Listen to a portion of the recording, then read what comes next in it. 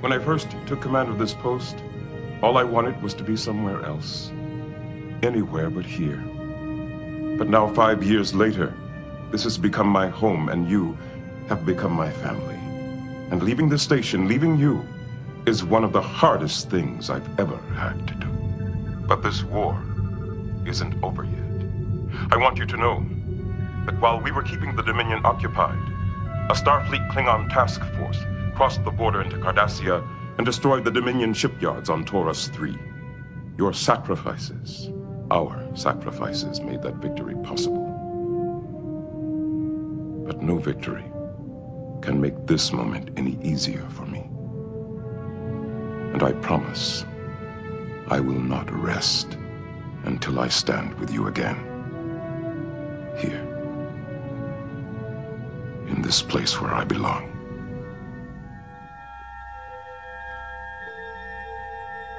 Space. The final frontier. These are the recordings of the podcast Gimme That Star Trek. Its ongoing mission to explore all of Star Trek, to seek out new guests and new opinions, to boldly go where many have gone before.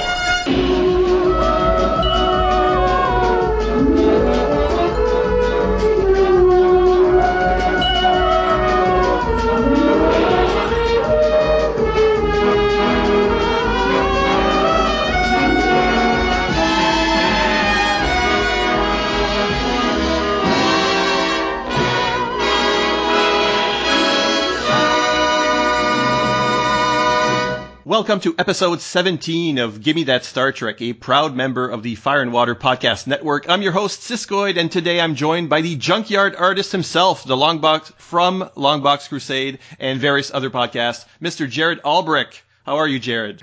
I'm good. Thanks for having me. I've never been called the junkyard artist before. You were so close. Isn't that I go by the yard sale artist. Yard sale. But now I'm rethinking the whole thing.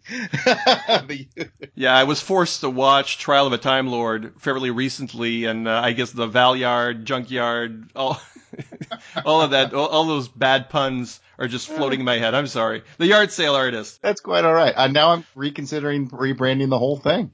Well, don't change your Twitter handle on Micah. We'll see. No, but dude, I'm excited to be here. I'm glad you beamed me up for this. I appreciate it. And on the date this episode is released, if you're listening to it on the same day, Deep Space Nine will be celebrating its 25th anniversary tomorrow, January 3rd, 2018. So our topic has to be DS9 related. Yeah, and it will be Benjamin Sisko's leadership style. But before we get into that, Jared, the fans need you to prove your Trek credentials with our usual quiz. All right. You ready?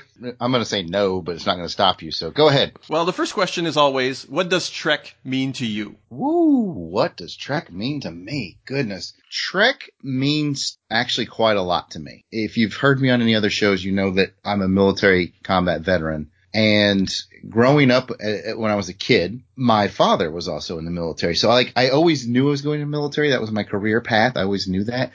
And so growing up and watching Star Trek, it was, to a lot of people, it was a sci-fi adventure show, but I was actually sort of keenly in tune to the military aspects of it, the chain of command, how leaders led, how followers followed, and that kind of stuff was always interesting to me. So I probably have one of the more heavier answers that you've had, but I found that it taught me a lot about leadership, followership, friendship, and of course, just, great, exciting stories. But from the heavier aspect, that's really what it meant to me. I'm probably one of the few people, or maybe not, that sometimes will watch them in these intense situations and the decisions they make based on their friendships and their loyalties and their chain of command and get a little verklempt sometimes, man. It hits me in the heart. So Star Trek means a ton to me. I don't know if it's the heaviest we've gotten as far as answers go.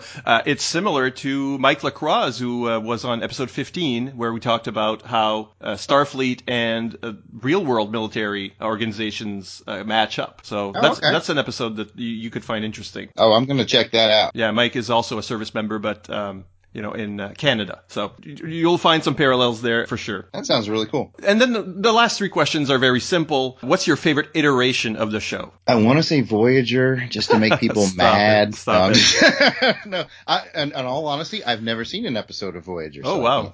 Yeah. I've watched original, and then I went through once they hit Netflix and did all the Next Generations, and then now I am very, very deep into my DS9 dive on Netflix as well. I won't spoil the ending. Please don't. I'm at the tail end of season 6 right now, and I love it, which is making it hard because I'm really an original crew guy in my heart of hearts, but I think more because of the movies. So for focusing on TV shows, I'm going to have to give King of the Ring to Deep Space Nine. I really enjoy it. The movie era isn't a bad answer either. Okay. Well, I'd say those are, movie era might just edge out Deep Space Nine, but man, it's close. I have really fallen in love with Deep Space Nine. It's one of those things that just exceeded expectations. It's definitely my favorite of the bunch. What about your favorite character? I've discovered, thanks to Deep Space Nine, that I think my favorite character is Quark. Really? I adore Quark. Geez, probably about 6-8 months ago, I put a thing on Twitter about the character that I think in my head that I am, and then who I really am. In my head, I think I'm Worf, but in real life, I'm probably Quark. So I would have to say Quark he entertains me. He's funny. He's slimy, but ultimately when you put him in a corner, he's going to do the right thing. So he's fun to watch. If we can cross podcast into the JLI podcast, he's like the Guy Gardner of Star Trek in that he's just, I don't know. I love Quark. I'm going with Quark. Okay. Sure. There's an honor to him. There's a sense of honor there. Yes, there is. There's a sense of honor hidden under his oily exterior. Yeah. Within that other code. Yeah. And finally, what's your favorite alien species from Star Trek? I think I'm going to have to just go with my gut here and go with maybe the most unoriginal answer that you're going to get, but I like Vulcans. Okay. Vulcans, I've always been fascinated, no pun intended, with them. And I just like Vulcans. Cool. Well, it is a frequent answer. It's either them or the Klingons, usually. Yeah, the Klingons are very cool. But yeah, in my heart of hearts, going back to when I was a kid, I was like, man, those Vulcans are just really interesting. So I'm sticking with it. Okay. So let's talk Ben Sisko. Obviously, I'm a fan. My online handle is Siskoid in honor of that character. Oh, I was wondering if there was a connection there. Okay, so verified. Got it. Yep. And Jared, you're the one who suggested we talk about his leadership style. So what is it about Sisko that speaks to you in that way? Well, in my day job, I teach leadership classes for a living. And as I mentioned to you earlier, I sort of watched Star Trek through a different lens, I think, than a lot of people. I watched very militaristically and leadership and followership.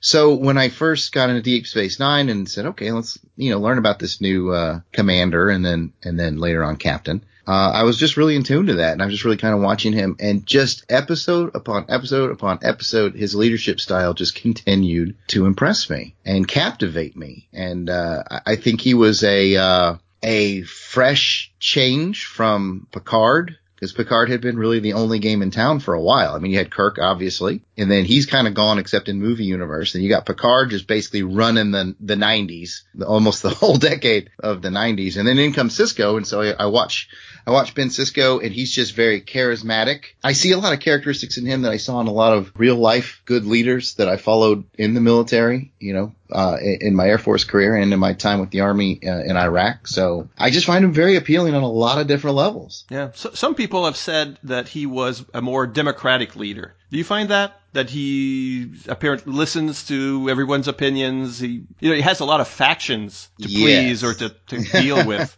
He's got a confidant in Dax, but he's also, he's got the Bajorans, and he's got some Ferengi and merchant people on the station, and he's got to all combine that together in some way. Is he a more democratic type leader than, say, Picard? Well, that's interesting. I'm of the opinion they're both very similar in their democratic leadership style. Mm-hmm. I remembered a lot of scenes of Picard sitting around his boardroom table and getting input from everyone. Sure. Which is a very good leadership style. But I'm going to give more credit to Sisko for his democratic leadership style based off of basically what you just said. I mean, Picard did it with his group of officers, which is great. They're all sort of, in essence, a like-minded body, all wanting the same thing. Sisko is more like a commander of like a United Nations troop. with people from all kinds of different backgrounds, different goals, different agendas. And yet he has love and respect for all of them. Because, not only does he have to be something of a military leader, he also has to be something of a spiritual leader as the emissary. Oh, yeah. To the Bajorans. And so, they're near and dear to his heart. But he also has to remove himself from that sometimes and say, this is near to my heart, but this is what's for the greater good. So I think he's in a more difficult position than Picard, and I think his skills at leadership excel in that area. And just to tack onto that, I feel like he's a very good blend of a Picard and a Kirk, because there are moments where he needs to Kirk it up, if you will, and kind of shoot from the hip, go rogue, trust his gut, and do what needs to be done. And he always picks the perfect moments to do that. He always recognizes when those moments are there and chooses wisely. So yes, he gets very high marks from me. He's a more emotional leader than Picard, because Picard feels very much like if say you're in trouble with the captain, Picard will sit at his desk and he'll give you a cold scolding. The very much I'm very disappointed in you, Mr. Worf. Yes. Kind of, you go to the principal's office and that's what happens. With Sisko, his emotions are always boiling up to the surface. He'll fly off the handle. He'll shout at you. He'll be restraining that rage and then bringing himself back down, and you see it all play on his face and in his physicality. And I'm wondering if that style, the more passionate style, is something that people respond to well. I happen to be that kind of leader. Do you respond better? I mean, you teach courses in this. Right.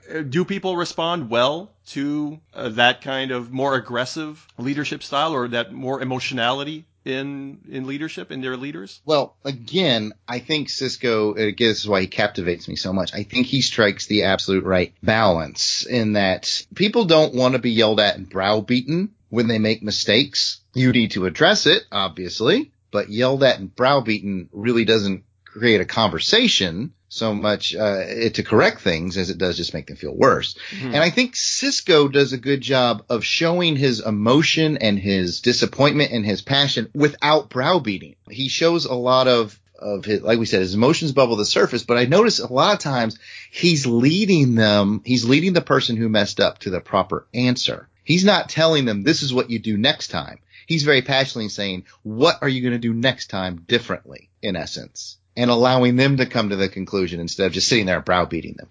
So while he does have a lot of emotion that bubbles to the surface, it's the conversation is still cooperative and productive. I said that's enough!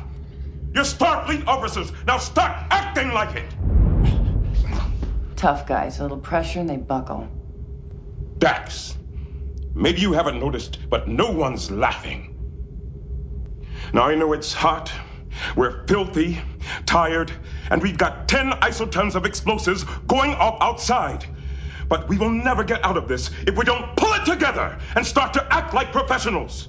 The emotion can be a good thing because it lets people know where they stand and how you feel. And as a leader, it makes you look less robotic, which I think if we go back to Picard, it's almost like, oh, he's cold shouldering me. And I think anybody who's experienced the two different types of leaders, who's been cold shouldered versus who's had sort of a passionate redirection discussion, I think most people would pick passionate redirected discussion than, oh, you're cold shouldering me. How long is this going to last? Type of a deal. So again, Sisko captivates me in that he takes it right up to that edge to where he's not like shouting at them, throwing things, calling names, saying hurtful things that you can't take back. It's well managed emotion. And he hits that borderline perfectly. Yeah, I wonder if part of that is that he started out as a commander on the show. He didn't start out as a sort of patriarch the way Picard was already a man of a certain age, already captain of a crew. Sisko had to start lower down on the ladder. And it's not, I mean, the focus of the shows, I like to say that for the first three shows, TOS is about a group of friends. It's about friendship. Yes, 100% agree. Yeah, TNG is about a family. They've got a lot of family issues episodes. And Picard is sort of a cold, but he's the patriarch of that group where, maybe the others are his kids. And then Deep Space Nine is about a community. It's about building a community rather than... I like. Yeah. So it makes him a community leader and a religious leader as well as a civilian leader, as well as a military leader in the context of Deep Space Nine. It takes a different approach, really. But I wonder if, because he started out lower ranked and almost, you might say, on an even level with Kira, for example. Mm-hmm. They're not in the same service, so you can't compare ranks. But right. I wonder if that allows him to have more of a more balanced or personal relationship with the other characters. I think you're really onto something. I've never heard it explained to me about the friends, family, and community thing before, and I think that just rings really true. And I think you're also right in that we get to see him step into that role, that captain's role. And I think that does give you more allowance for emotional responses and stuff, because he's figuring it out. I'm sure that everyone's first step into the realm of a captain or a colonel or you know what I mean, a high ranking official over a large body of people. Everybody probably has struggles at first. And I can easily see, like, if we flash forward on Ben Sisko, 5 or 10 years, I could see him being a more settled in Picard type. I think your theory holds water, my friend. Well, I'll even throw some Shakespeare in there. To me, Sisko is perhaps Prince Hal to Picard's Henry IV. So you've got for people who haven't read the plays,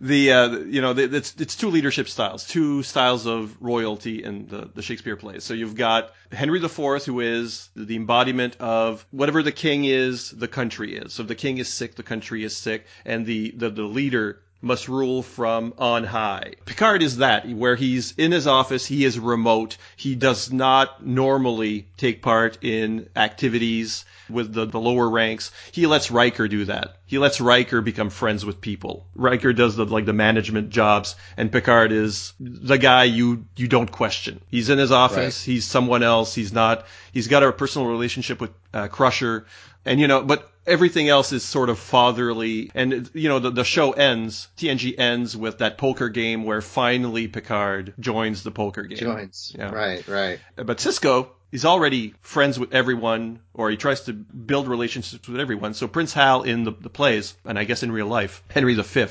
when his father was that remote, godlike king, he was down with the people. He was hanging out in taverns. He was making friends with the normal folk. And he would rule in that way by saying, if you know the people and if the people respect you and know you, then you can better rule them and you better understand their realities, and they respect you for understanding them. So when we look at Deep Space Nine, you see Sisko cooking for his crew. We see Sisko playing baseball with his crew. He's really socializing with them. He can laugh with them. It doesn't feel like a man apart sitting in an office somewhere. Very much so. Have you seen Take Me Out to the Holosuite yet? Or you're not there yet? I don't think I'm there. I've seen him. It's the all baseball episode. Okay, I don't think I've caught that one yet. I want to give you props, though, for dropping Shakespeare references on the podcast. Well, I'm a Shakespeare scholar first and foremost. Oh, okay. Because I was going to be like, it's like James Bond with Bernard Lee as M, and then Judi Dench came in, and then you were like Shakespeare, and I was like, forget my stupid ass analogy. Well, it may speak to people, it's not. Shakespeare's not for everyone, but you classed up the show and I like it. Yeah, so I wanted to use the baseball analogy because baseball is a little bit like that, where it works with teamwork, but you also have moments of personal or individual achievement. And that's a little bit how he, I might have used that episode as a template for how he actually manages his crew, because the way he manages a baseball team in that. But I'm looking forward to this episode now. I don't want to ruin it for you. It's one of my favorite. Won't spoil it. But people who know the show might look to that and wonder if it represents Sisko's leadership style. You do your own homework at home, people. Again, this is an example of Sisko's management style, because he's managing the sports team, he's managing the community, he's managing his crew. What do you think of his leadership as pertains to his fatherhood? Because this is something that Picard doesn't have, or any of the other captains, their own child living with them. He's a single father, and being a father, I imagine, not having kids, but I imagine also takes leadership. You have to lead your family. You have kids. I do. I have 2 boys, 11 and 3. I really spaced them out there, but yeah, I definitely have tuned in on not only his leadership abilities on the station, but also his father abilities with Jake. And again, he just continues to impress me because obviously he and Jake will butt heads and disagree like all fathers and sons will. But Sisko does something that I actually actively noticed as I was watching these and wanted to bring into my life as a father.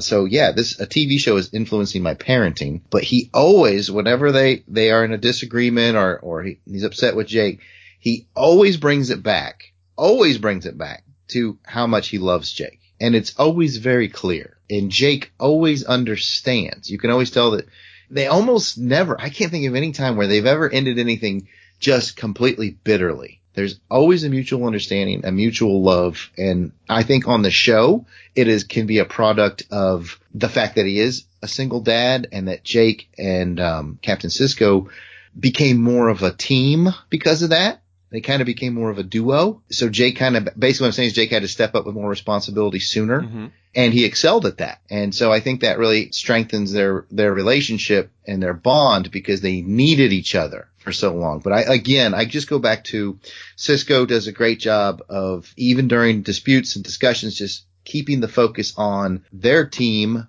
their home team, if you will. Their love for one another trumps everything else. And I think that's fantastic. Yeah. I'm especially impressed that, usually they will create on shows like on any television show, they'll create some strife, some father-son issues just by making the father really want the son to go in his footsteps and the son sort of rebelling against that. That's not what happens here. Jake goes his own way. He's not going to be the Wesley Crusher. He doesn't have to be in Starfleet. And I don't think that Sisko pushes him that way. And it's not an element. Yeah. Yeah. Sisko has no problem with it. It doesn't create conflict between them. It's a more healthy relationship than what we often see on television. Well, I think Sisko recognizes what his son's talents are and allows him to pursue his talents. Because he's like, man, this kid's a really talented writer, which has nothing to do with the military, has nothing to do with Starfleet, but that's his talent. So let him chase it. Just let him chase it. And again, into my personal life, my 11-year-old, like I told you, I was the son of a military man, and I grew up like just knowing I was going to be in the military. I asked my 11-year-old recently, I said, son, do you have any interest in going to the military? And he says flat out no. Okay. Just no. And I for a brief moment, I was like, did I do something wrong? Did I not inspire him enough? Or where did I go wrong? I said, well, what do you want to do? He said, I want to be an artist, which is what I do now. So I'm like, oh, that's very flattering that he wants to follow me in that direction. And then just as a humor aside, I said, well, why don't you want to be in the military? Without missing a beat, he goes, I don't want to get shot. And I was like, dang, I didn't have that perspective when I was 11. Kid is practical as all get out. But they grow up so fast. They do. He was like, I don't want to get shot. Good thinking. But no, the point of it is let him, and my 11-year-old son's a great artist. And so I have no problem. Let him follow his passion. Let him follow what he's good at. And that's what Sisko's doing on the show. He's letting Jake follow what he's good at. And he's perfectly happy with that. And I think that's a really cool thing. That's super cool. Like you said, on TV, you get so much dad's son manufactured anger because he'll follow the footsteps, and Sisko just is unconcerned with that. And it leads to Jake becoming he's more independent. And I think I told you this when we first started chatting back and forth about doing this episode. He's the least annoying young person in all of Star Trek. Yeah. Because he has his own path, and it's not, they don't use him as a tool for some sort of father-son conflict all the time. It's much more about father-son love than it is conflict. And I totally dig that. Yeah. And he's not as precocious as some of these it's true. Wonderkins. It's always annoying. The precocious kid is always, yes. It feels written, it doesn't feel real. But Jake feels very real. He does. And very, very mature. He does, like you said, he doesn't have to be precocious. He doesn't have to be a smart butt. He doesn't have to be anything extreme. He's just He's just Jake, and Jake being Jake. So kudos and hats off to not only the actor, but the writers. I think they did a really good job of going, let's not reuse this path. Yeah, in the context of this conversation, it makes me realize that Jake really takes after his father, because the whole thing, the other point of conflict that might have arisen is his friendship with Nog. Yes. And Nog is a bad influence on Jake. Yes. But in the end, it's Jake and his world that influences Nog to become the first Ferengi in Starfleet. Really, Jake has the same kind of leadership that brings people together, brings people onto a common plan that Ben Sisko has. And that turns, the same way that perhaps Sisko is turning Rom and Quark, Jake has turned Nog. So the influence has gone the other way. And kudos to the leadership of Ben Sisko again, because Ben Sisko could have done the whole, I forbid you to see him. He's a bad influence on you. No, you can't hang out with him. But I think he had a lot of perspective in saying, sometimes, boys gotta be boys. And as long as they keep it within, certain bounds, this friendship's okay. And I think he had enough wisdom to know that Jake would be a good influence on Nog. It's about trusting Jake. It is. You're absolutely right. It's about trusting Jake. So when you forbid things, maybe then the kids want to rebel, and maybe then they'll be going against you. But in this case, there's no reason to go against the parent because he's supportive of that friendship and that path. In the same way, Sisko then is supportive of Nog applying to Starfleet and gives them a recommendation letter, and this is totally in keeping with what Star Trek is about, which is taking all our differences and pooling them together and being stronger for it. Oh, absolutely. Yeah. My science project. I'm growing Bajoran caterpods to find out which hybrid yields the biggest root. That's it? You're just going to watch it grow? Yeah, pretty neat, huh? Not bad. But don't you think it's a little low-tech? I'm a low-tech kind of guy, Dad. I still think you can do something a little more challenging. If you could do any science project you wanted to, anything at all, what would it be? Visit the Gamma Quadrant? And what would you do when you got there? I could do a planetary survey.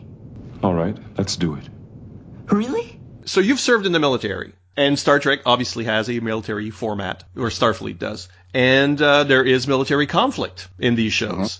How does Sisko's leadership style apply or compare when we are in those kinds of situations? Again, this is turning into Jared's love of Sisko show, but he earns it. He's amazing. He's amazing. When they get into tough military situations, he does what you want your military leaders to do. He makes strong decisions. He makes good decisions. He makes decisions quickly. He doesn't fly off the handle with insane emotions. He keeps a fairly level head. He considers all angles quickly. He puts himself before his troops, but again, he's not adverse to making a tough decision.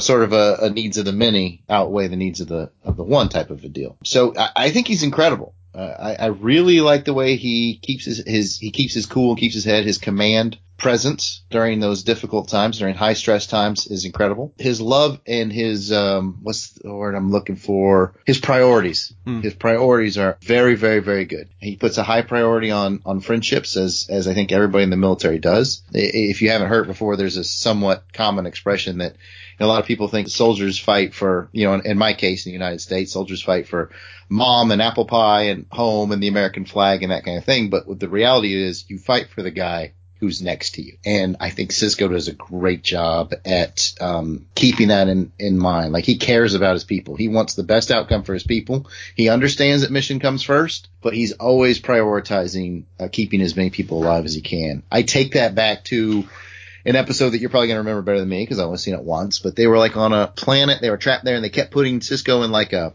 prisoner of war lockbox. Okay, yeah. And they were basically told him, basically if you do this one thing and you, I can't remember if it was give up his people or give up his friends or whatever, we'll let you, do what you need to do. And he just kept going back into that box. Just kept going back in that box. And that episode spoke volumes to his leadership, in my opinion. So that's probably way deeper than you probably wanted to go. But yeah, I think he holds his presence well. I think he prioritizes well. I think he makes smart, strong decisions. That's probably the easier answer. If you just want to edit to that point, you can go right there. No worries. It's a hallmark of the show that we go a little bit deeper than most people need us to. I like that. That's right. You should tune into the show if you want the deep dive, folks. Oh yeah. Well, there's so much Star Trek stuff out there. Let's, you have to go a little bit to somewhere that surprises us sometimes. I like it. So let's do that, actually. You teach leadership. I do. And there are elements that are part and parcel of leadership. Can we sort of match the course to Cisco as an example? Absolutely. What I've brought with me is in the leadership classes that I teach. I use a system provided by a company called DDI, Developed Dimensions International, and they have 5 key principles for good leadership. And so I brought those along with, so we kind of bounce those off of Cisco. The first, actually, they're not in no particular order, but the first one that comes up is called build and enhance self-esteem of the people around you. It's almost like I'm interviewing you now on your own show. Mm-hmm. Have you witnessed Cisco building and enhancing the self-esteem of his crew and the people around him? I believe so. I believe so, too. Yeah, I think Nog is a good example. Absolutely. Rom's role in Take Me Out to the Holosuite, which you haven't seen yet, it falls into that category. And sometimes it's hard to do that. And even for, even for Cisco, your first reaction is that the person is a failure or will fail, or you don't always want to give that person a chance. I think you're absolutely correct. You should start going on the road with me to teach these classes. But eventually he does. I mean, I think Cisco eventually, even if at first he's perhaps resistant, eventually goes there. But I mean, he gives Worf command of the Defiant, even though it's his ship. There are many elements of being good at delegating and trusting the people he's delegated. And even when people mess up, like we said, when he gives them those dress down sessions, I'm always picking up that he'll say things like, I know you have the ability to do this because I've seen you do it before, showing that, building that esteem and showing that faith in them, even during the dress down situation. Yeah, I think he's very good at that. The second point in the class is called share thoughts, feelings, and rationale. Share as much information, the reason behind decision making as you can with the people around you. So what do you think about that one? Well, Star Trek is usually good at giving, info dumps. So you've got somebody's got to say what needs to be done and why they're doing. The Dax Cisco relationship comes to mind because he'll work it out with someone else. He'll work out his own feelings and opinions with someone else. So on screen we see it. Whether or not the entire crew knows that's what's going on. You've been watching them perhaps more recently than I have. That's in there for sure. But sometimes, you don't notice it because it's not a problem. Whereas for, Voyager, for example, one of the problems I personally have with Janeway's style, or you could even say this of Kirk, for that matter. They'll keep it close to the vest, and then there's a reveal to the audience. There's a reveal that there was a plan all along. He's conning us, like it happens in Star Trek II, in The Wrath of Khan, where he and Spock have their own secret plan to fudge the repair time, and then boom, he reveals it to the rest. And they've been believing they've been doomed all this time, Yes. So that's when sometimes you go, oh, I feel like the crew members are in conflict with their captain because they don't know the whole plan. They don't know what's happening. They don't know why a decision's been taken. And eventually the violence play at the end, and it's said, you should have trusted me, 7 of 9, because blah, blah, blah, blah, blah. Well, why didn't you come forward earlier with your thought process? You know how to get me to trust you? You share information with me. That's a trust builder. Yeah. So you're absolutely right. I mean, and I think you hit the nail on the head too. I think Cisco excels at this more so than the other captains. Well, Picard, I think, excels at it too. But like you said, Kirk's very much let's do this. And people will be like, even sometimes people will be like, why? Because I'm the captain, let's do it. And then he'll reveal it later on. People want to know why, makes them feel better, makes them trusting, makes them feel part of the team. And you're right. I think Cisco does a great job. Bringing us to point number 3.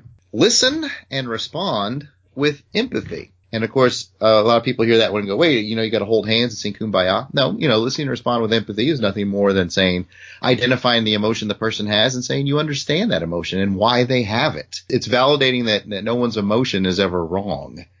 People feel how they feel, and that's all it is. So do you feel like, and Cisco does a good job when people are in strong emotional situations of identifying them with that emotion and allowing a conversation to take place. I think so. I think in any case, television is based on scenes where people talk. So, Yes. even within the structure of the show, that has to happen. But he's dealing with a lot of angry people. So the fact that it doesn't always just blow up and is left unresolved is something. Kira is extremely aggressive and will come into the office shouting. And eventually he brings that person closer. Yes. Quark, Odo, they're all very cold to him originally through the whole show. And that's, I think, the magic of Deep Space Nine is that there's very much an arc going through the whole thing where the characters grow and change and, react to one another in a natural way. And Sisko brings this whole very disparate group together and they become a sort of family. Yes. And really, they don't start off anywhere close to that. And I think you can't do that without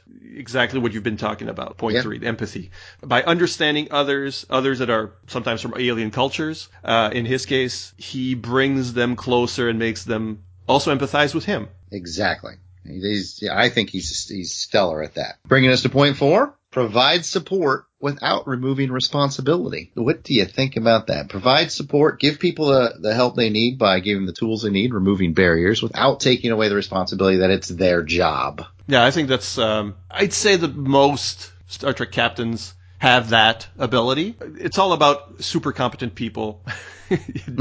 So they have to do their jobs and they have to have their moments just for the television show to work. But it's something certainly that you should emulate. There's nothing worse than micromanaging or being micromanaged. So when, I'll tell you how to do something or I'll ask you to do something which is within your competence, and then going over the person's work and eventually just ripping it out of their hands and doing it yourself because under the old adage that if you want something done right. Done right. Yeah. That doesn't happen in Star Trek. It can't happen. What do you think the most micromanaging captain is? I think Kirk probably. Yeah. It might be just because of the nature of the old shows. How they kind of always had the big three doing the heart of the show. And sometimes you watch it and you go, wait, why is Kirk doing that?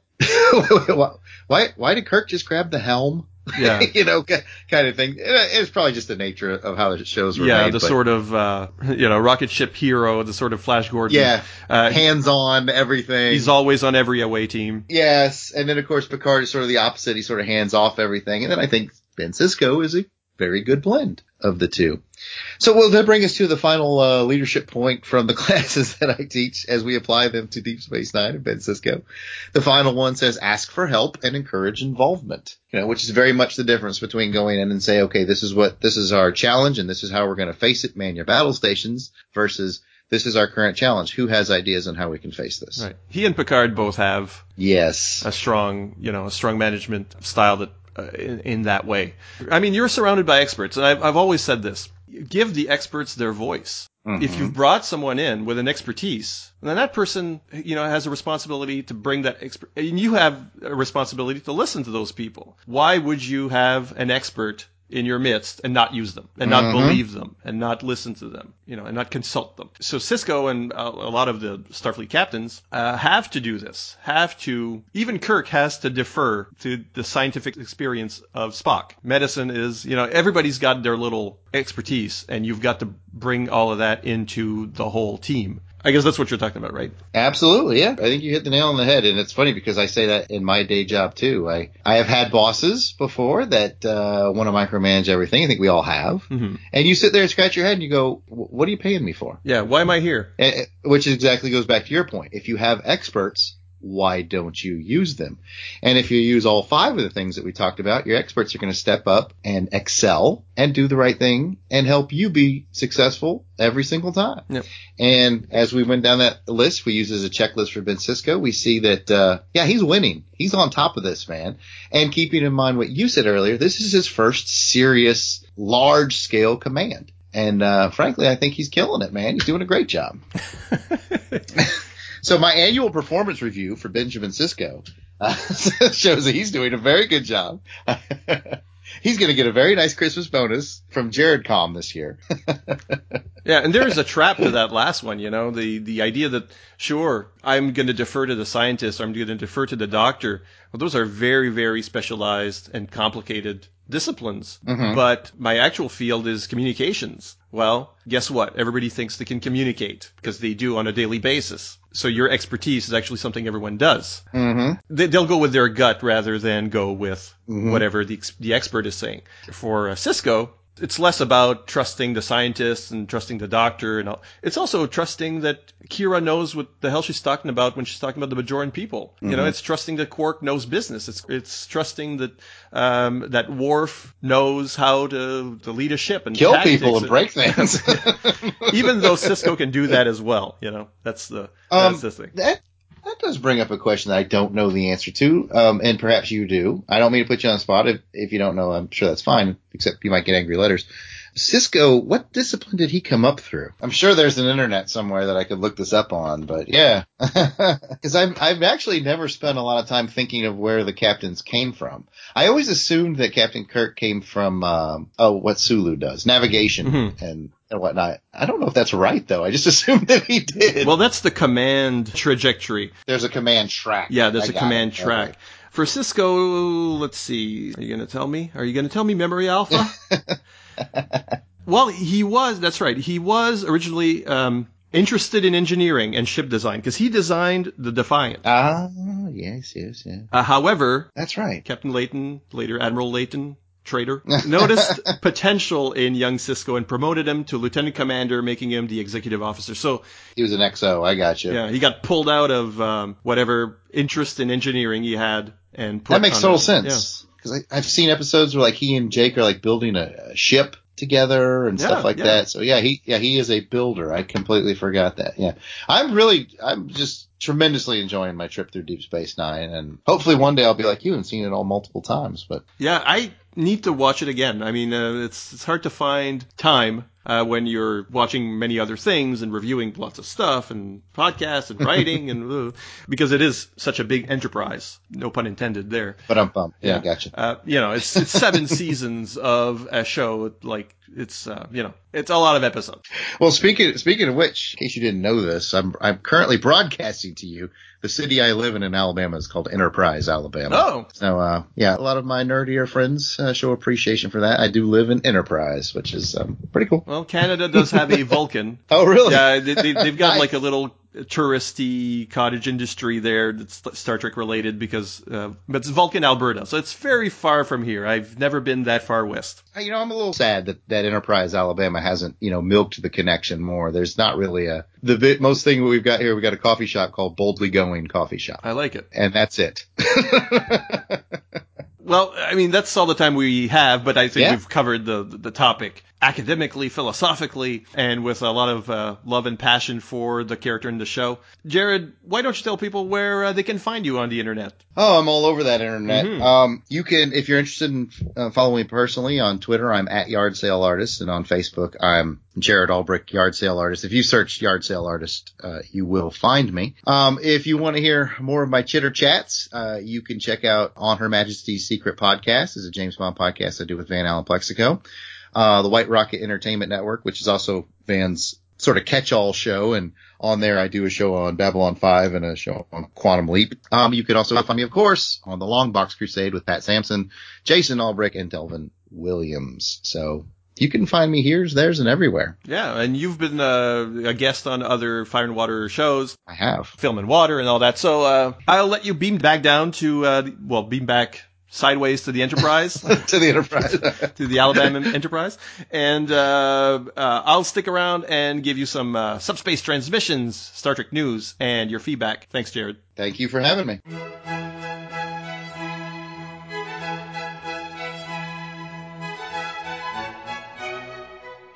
Hello, I'm Pat Sampson, and I would like to invite you to join me on my podcast, The Longbox Crusade. On this podcast, I'm reading through my 20-plus long boxes that I have stored away in my basement. On each episode, I will select a random issue from my collection and take a very highbrow, thoughtful approach to examining these truly American art forms that help to shape our popular culture. Oh, I like comics too. Can I get a comic out of my long box that syncs up with the month and year of the comic from your long box and chat about that too? Oh, and video games. Can we talk about games? Or maybe James Bond too? I love James Bond. Fine. Jared Albrecht, a.k.a. the Yard Sale Artist. We can add some of your comics and enthusiasm to the show. It might help get a deeper introspection of... Did someone say James Bond? I love James Bond, and I love comics too. I can bring a comic from my long box to sync up with you guys. I also love movies and music, even news stories that tie into the time period that match the comic books we review. This is what I get for inviting both the Albrecht brothers into my show. Jason, how the heck can we fit all that into my deeply intellectual review of... well, you know what? Fine. Let's do it. Let's cram it all into one podcast. Join us on the Longbox Crusade, folks. We'll bounce around in time from issue to issue, pulled randomly from my long boxes, and the Albrecht brothers will bring along issues with the same month and year cover date. We'll talk about the comics and the time period they come from, including... world news of that time. Top 40 music chart toppers. Movies, both good and bad. Maybe even some favorite recipes. Whatever I think is funny. We'll probably have to suffer through things that Jared thinks are funny. We'll jam it all into one pop culture extravaganza, examining the comics in my long box and the time period surrounding them. Join us for a wild ride through time on the Longbox Crusade podcast as we attempt to read them all. What's in your long box?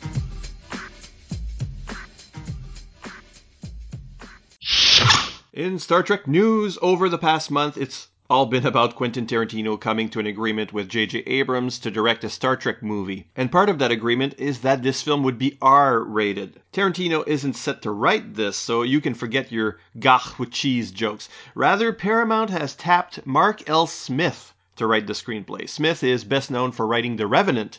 This would be his first science fiction story, the rest mostly being horror-type stuff like Vacancy, The Hole, and Martyrs. Little of it well regarded. The one notable reaction in the media is Patrick Stewart showing enthusiasm and more or less offering his services as Jean-Luc Picard. Now, if you'll allow me to editorialize here, first, that doesn't mean this will be a TNG-era picture, though many believe it would be better if Tarantino's Trek weren't a Chris Pine-Kirk story, if only to prevent a total breakdown in tone. Discovery dropped the F-bomb a couple months ago, and I personally thought it didn't fit the way Trek dialogue works. It's not, nor has ever been, a naturalistic way of speaking in any of the shows. So strong language like this just feels like a stunt. And no, I didn't think Data saying shit in Generations was very appropriate either.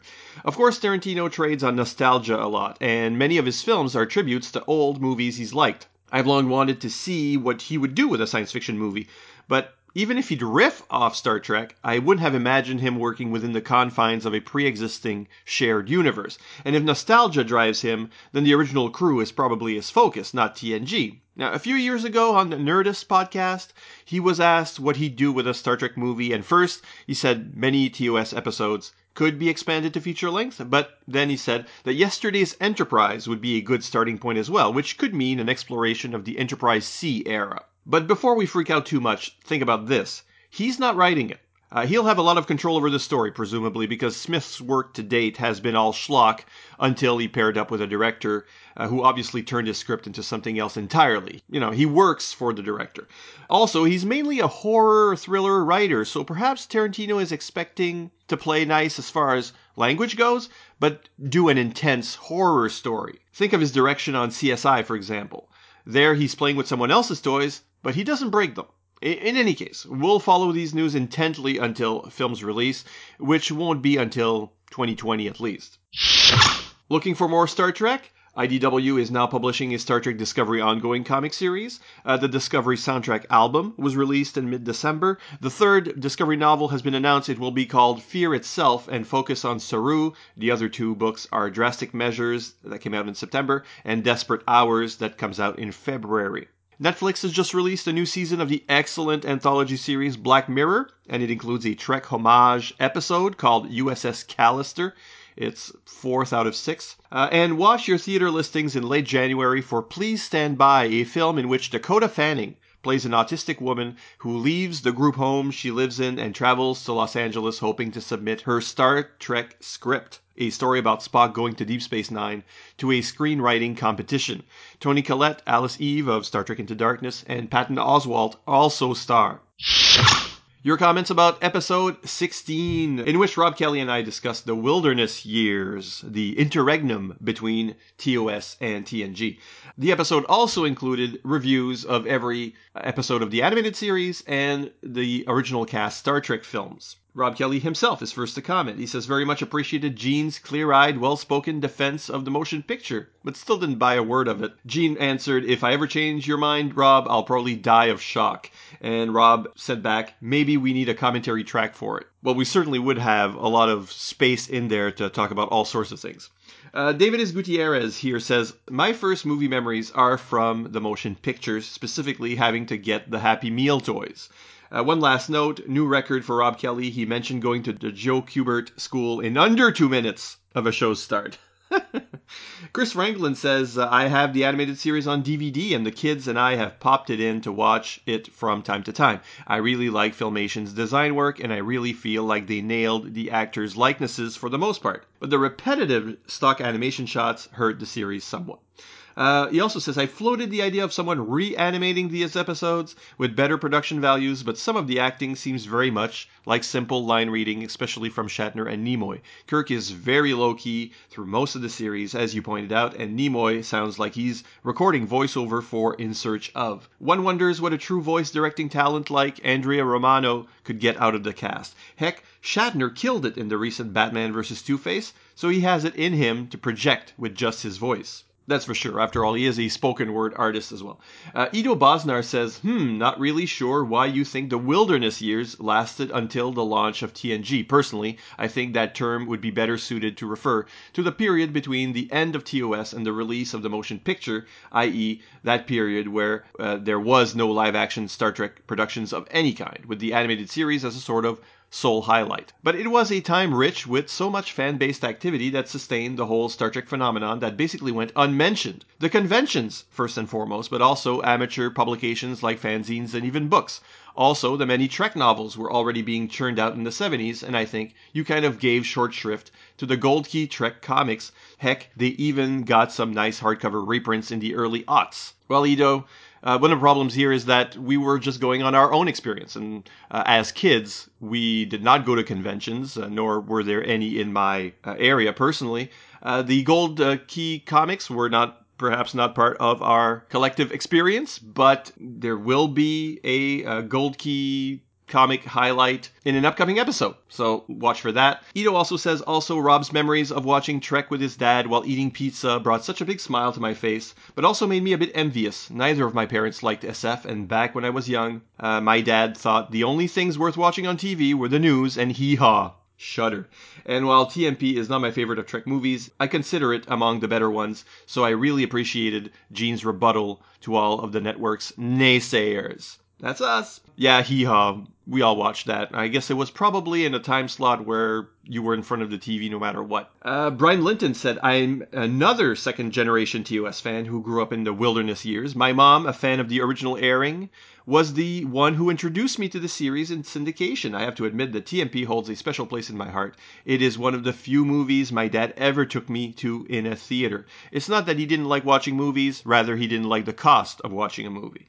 I was 4 years old at the time and the visuals just blew me away. I have always been a very slow and deliberate person and like having time to take things in. So the pacing of the motion picture didn't bother me as a kid and probably even appealed to me in some respect. Ice D says Gene Roddenberry shot down Lou Scheimer's original idea for the animated Star Trek. Scheimer pitched a small group of kids, essentially teenage Starfleet Academy cadets, essentially shadowing Kirk, Spock, and McCoy aboard the Enterprise and joining them on landing parties. Filmation would go on to use that concept for its live-action series, Space Academy, starring Lost in Space's Jonathan Harris. Space Academy's sequel, Jason of Star Command, featured Jimmy Doohan in its first season. And I remember watching that. Jason of Star Command was part of the Jason and the Super 7 lineup on Saturday mornings. I watched that for sure. Tim Price says, my TMP story is a little different. I had seen TOS in reruns, but my folks didn't go to see TMP in the theaters.